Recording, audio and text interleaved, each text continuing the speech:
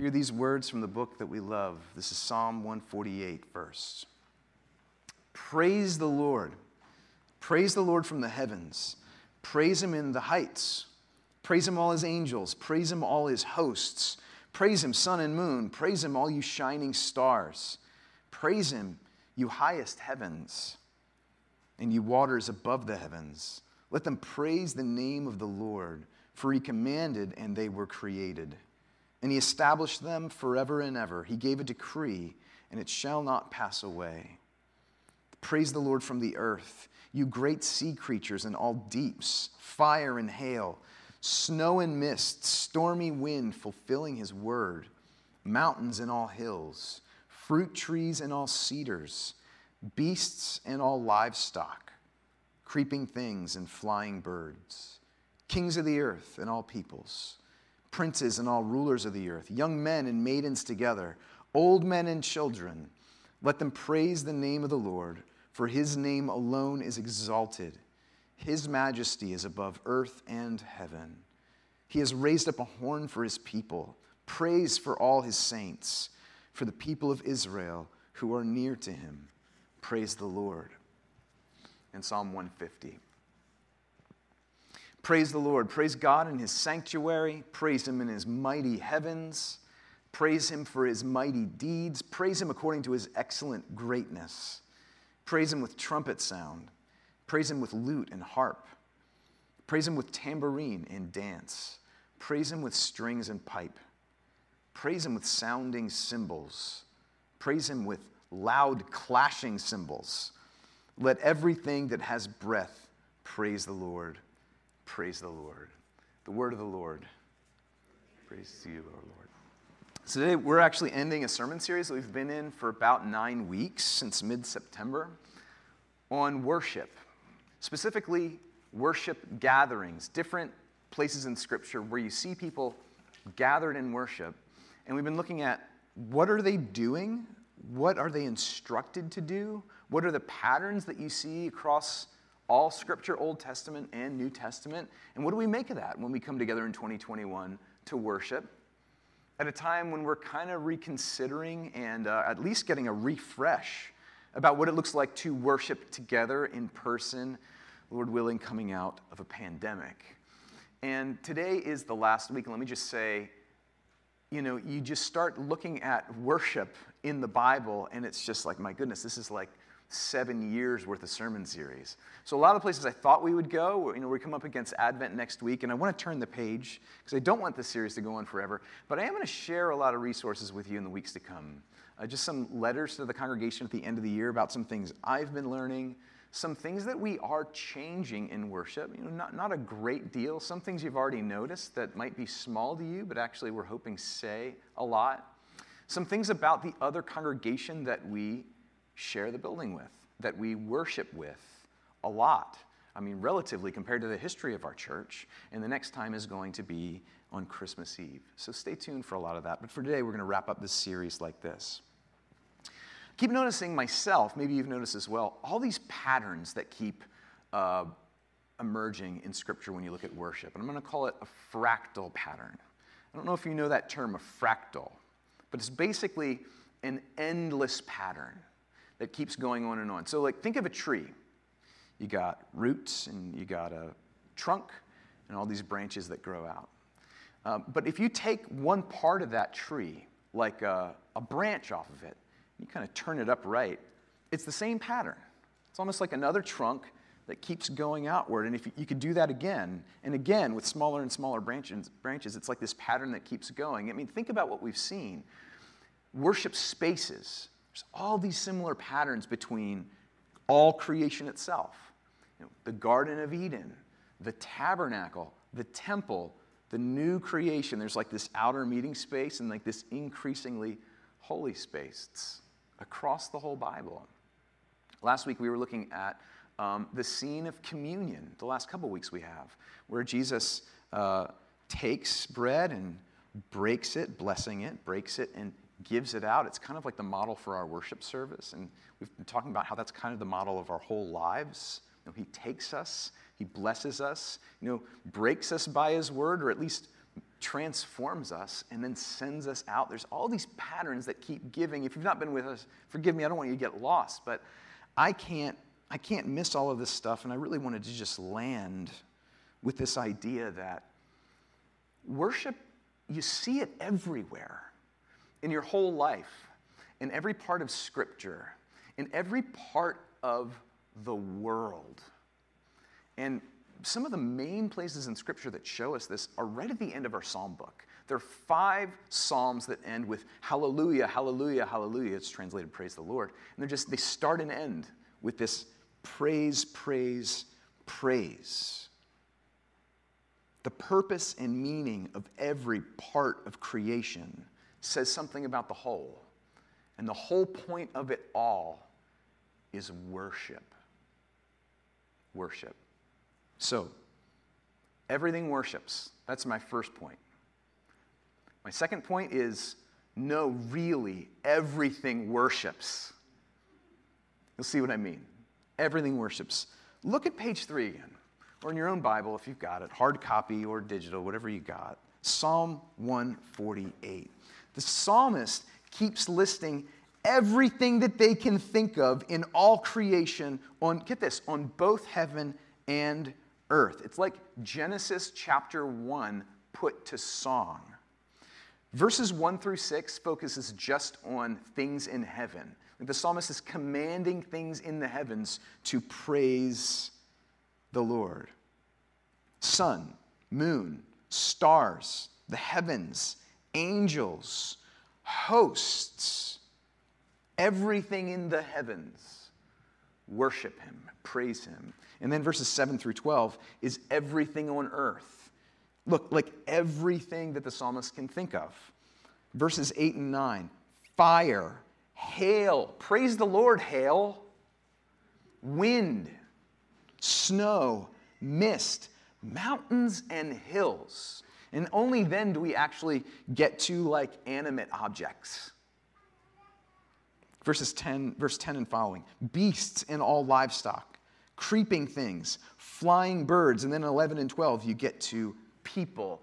And look at this, it's people of every nation, every station, every gender, and every age. Kings of the earth and all peoples, princes, rulers of the earth, young men, maidens, old men, children, and it all culminates in verse 13. Let them all, get this, heaven and earth, praise the Lord. Let them all, hallelujah. And remember this, we looked at this the very first Sunday if you were here back in September. In the Scriptures, heaven and earth are like, heavens aren't really described so much as a place that we go after we die, although God certainly knows how to take care of his people after they die as they await the final resurrection, for sure. But heavens and earth are more described as like twin halves of God's created reality that are meant to work together and destined eventually to come completely together, overlapping and interlocking dimensions of the same reality. Heaven and earth, praise the Lord. Everything that exists, as Psalm 150 says, everything that has breath. But this isn't just about everything that has breath, right? Rocks, praise the Lord. Wind, praise the Lord. Everything, everything, everything, praise the Lord. There's a book by C.S. Lewis, actually a trilogy of books. It's called his Space Trilogy. It's going to be known as that. And the first one is called Out of the Silent Planet. I don't know if you've ever read it, but it's a fascinating title. This guy gets on a spaceship and he leaves Earth, and the title of the book is Out of the Silent Planet. And actually the whole plot of the whole trilogy is the Earth has lost its song. The rest of the cosmos in this fictional trilogy, the rest of the cosmos has not lost its song. It's in communication with the Creator. But because we've gone to war with one another and with God on earth, communication has been cut off. Praise, outgoing praise has been cut off. Wisdom getting through has been cut off, and it's going to stay that way until there is some mission to revitalize communication. That's the whole plot. Out of the silent planet. And it's like this psalm is saying, there are multiple forces in your life. And it's not just felt by you, it's felt by your children, it's felt by strangers, it's felt by other nations, by rocks and hills and precipitation. that like can do what it's created for or not. And there's this ongoing urge. Do what you're meant to do. Do what you were created for. Praise, praise, praise. There's another voice you can listen to. There are other things that you can purpose reality for if you want to, but it's a really bad idea. Praise. This is one of those key passages, Psalm 148, that reinforces that every created thing is for praising God, and I don't want to beat a dead horse, but this is so important for us. Not just you and your children. How centering is it to say, I am for praising God? But it's not just you and your children or your friends. It's what your home is for. It is for praising God. It is what your stoop is for. It is for praising God. It is what your stuff is for. It is what your talents are for. It is what your dreams are for. And you can bring that into wise harmony with every created thing in the cosmos, or you can be silent and seek another purpose for reality. Psalm 148 reminds us that you do not need to invest things with meaning. This is really big. This is maybe the big difference between a Christian and an atheist worldview. We do not need to invest things with meaning, and this is all you can do. Just read Richard Dawkins. If you have an atheist frame, there is no meaning. You choose it, you invest it, and then you somehow, unfathomably, try to stand on it in a way that'll last. Or you can recognize meaning that is already there. And that is actually work. It's interesting work. What does this mean? It's something. We know it's for something. It's fascinating. And this is what the sciences can be about if we want them to be. And what the arts can be what they're about if we want them to be. Recognizing given meaning. And what is the meaning? Praise the name. Praise the person who created it all because he's good and loves all creation, but primarily mankind. That's what it all means. Verse 13 again, his name alone is exalted. You know, Christians, when you read that verse, let them praise the name of the Lord, for his name alone is exalted. We think of all kinds of New Testament passages, I hope, like Philippians 2, where the Apostle Paul says, you know, it's because Jesus, being God, took on the form of a servant and laid his life down to bring communication back to the silent planet. Because he laid everything down, therefore, for that reason, God has exalted the name of Jesus Christ to be the name above every name, before which every knee will bow and tongue confess that Jesus Christ is Lord. That's the name. The name of Jesus we see in verse 13. But Psalm 148 is a picture of that scene. One last thing you need to know before I go to the next point, which you remember is kind of similar to the first one. This is like a song of Genesis 1, but only like a song about Genesis 1. It's actually very, very different. These are all the created things that we read about on the first page of Scripture, but there are some key differences. Here's just one in verse 11. It says, kings of the earth and all peoples praise the Lord. Remember, in the Genesis account, there's just kind of infantile humanity, just a pair, just two. And here we see nations praising the name of Jesus. Whatever else is going on in this psalm, its setting is after everything has gone wrong because of sin and war and all of our brokenness, and after everything has been made right about all the things that have gone wrong, after everything's been made right through the blood of Jesus that covers us from all unrighteousness and restores us into proper relationship with our Creator, it's after that like people from every nation are finding reality again and saying, this is what we're for, and we're not going to be quiet anymore. We're going to praise the name. Everything is invited into right worship again. This is more a picture of the last day than it is a picture of the first. Everything worships. Here's the second point. No, really. Everything worships. And this is what Psalm 150 is all about. There's something really different and interesting going on. Look on page 4, Psalm 150 on page 4. Something very similar, but also really different is happening in Psalm 150 compared to Psalm 148 that we just looked at. If Psalm 48 is like everything that God created, when he said, let there be, and it was, it's all that stuff that's praising God. Creeping things and wind and, hail and all that stuff. And people. There's very different things in Psalm 150 that are praising the Lord, particularly in verses 3 through 6. First, without skipping over verses 1 and 2, it's important to see that this is actually describing a worship service in heaven, not on earth, in heaven. Verses 1 and 2. It says, praise God in his sanctuary, praise him in his mighty heavens. Now remember, every earthly place of worship, the author of Hebrews tells us, is just like this shadow, this imitation of the real sanctuary in the heavens. It's that one that's being read about here in Psalm 150. There, in that sanctuary, in those mighty heavens, everybody praise him. But you know what's crazy about verses 3 through 6? It's all earthly, human, not created on the first day, stuff created by human beings that God created us to create, that somehow makes its way into eternal worship. Let me say that again. Trumpets and lutes and harps, these things were not there on the first day.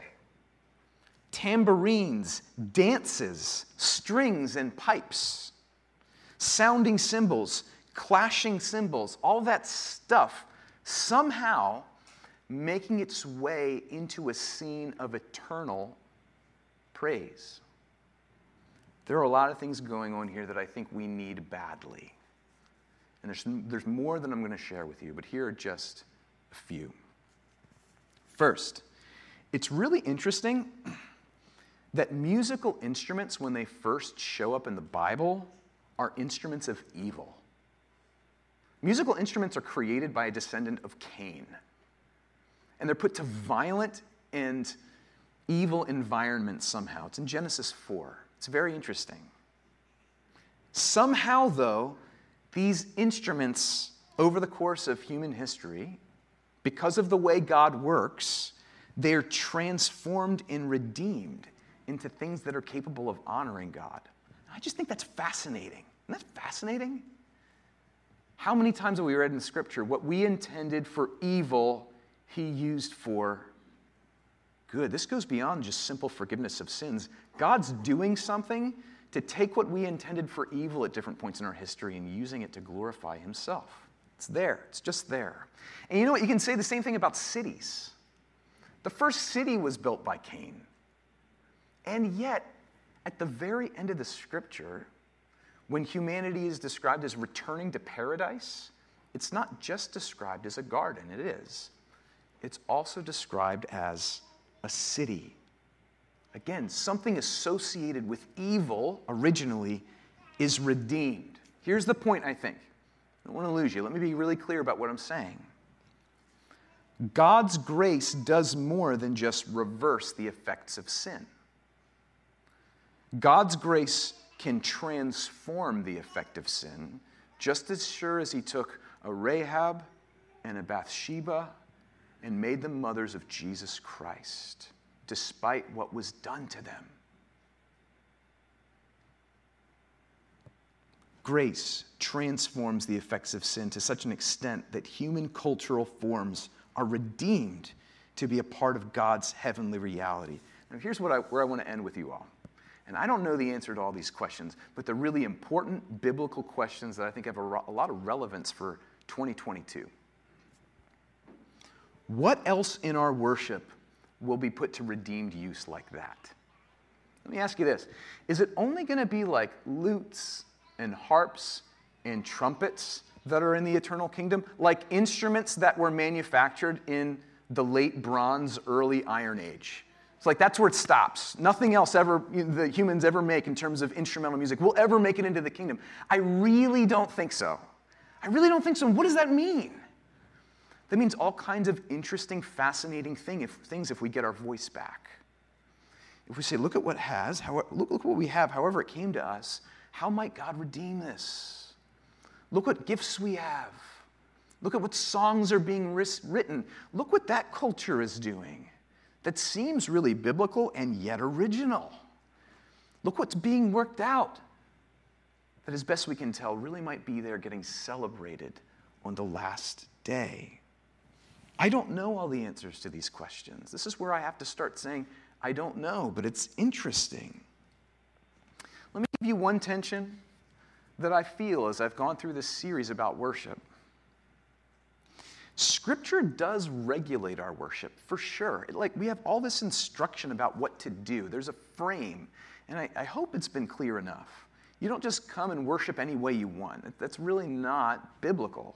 And yet at the same time, within that frame that Scripture gives us, there are all these cultural expressions that keep showing up through different tribes and through different languages. And it seems like they bless God. Psalm 150, verse 4, says something I don't really like. It's in that first half. Praise God with tambourine and dance. I've never been a fan of dancing in worship. Maybe it's because I'm not that great. I've got a couple steps that I shine on in weddings sometimes. And a long time ago on the second floor of the Khyber Pass on 2nd Street. But I don't really know what to do when it comes to dancing in worship. You know who does? Urban Worship Center. They have a praise dance team. They have kids up here dancing during worship. Some of it's quite spontaneous. Some of it has been rehearsed. Now, I'm not going to look at Psalm 150, verse 4 and say, when I look at that, that's not in the kingdom because we're not doing it here. How could I? Other things that you'll see if you come and worship with Urban Worship Center. You see a lot of interesting use of bodies in worship, not just dance. Things like kneeling in prayer before the service starts. Asking that God would meet us and help us bring him a sacrifice of praise. You also see some hand raising. It's interesting that you see kneeling here, even during the worship service. Sometimes some of the musicians are kneeling at some point, but they don't kneel during the confession of sin, which is what many other traditions have historically done, which is also interesting to me. You see a lot of physical contact during prayers at the end of the service. Other physical expressions in other traditions, a lot of us have seen people cross themselves. Not just in the Roman Catholic tradition, but there's a long Protestant history here among Lutherans and Anglicans, and it's very rich with symbolism. I mean, down to these two fingers are the two natures of Christ, and these three are the Father, Son, and Holy Spirit. Son descended, we're covered by the cross, covered by the Holy Spirit, and it defines our life. And yet, sometimes we're suspicious. Yeah, of course, there's different theology and different traditions we want to be careful about, but will none of this be seen in the kingdom just because we don't do it here? And the questions, friends, go on and on and on. I think it's a really good time to ask them. No, I have no assumption that we'll answer all of them between now and January or in the next 10 years. But they're really important questions to ask. One other note of clarity that I'll end with. I do not sense, according to Scripture, that congregations should just constantly appropriate from one another until we all reach some kind of new, uniform, monocultural worship where there's no difference between congregations. Actually, our differences are really beautiful. But there are occasions where we should say, how have I never seen that before? I just think, why are you dancing? Why do I say that instead of, what an amazing example of Psalm 150 at work? That's what I think that I mean. The differences are beautiful, but there's so much that we're missing. The vision of Revelation 7 is many tribes, not just one monocultural one. Many tribes, many languages, many peoples. Different but unified different as can be, but unified under the one name, having gotten their song back. I don't know any better application to give you all. Like, isn't it rich to think about something we're doing here, even though, my goodness, half the time worship services here aren't necessarily what we would call beautiful or organized or even always as completely thought out as they could be, And yet at the same time, even this is being glorified on the way to that beautiful union of song in the kingdom. I think so. And I commend it to us to keep praying to align ourselves with. In the name of the Father, and of the Son, and of the Holy Spirit, amen.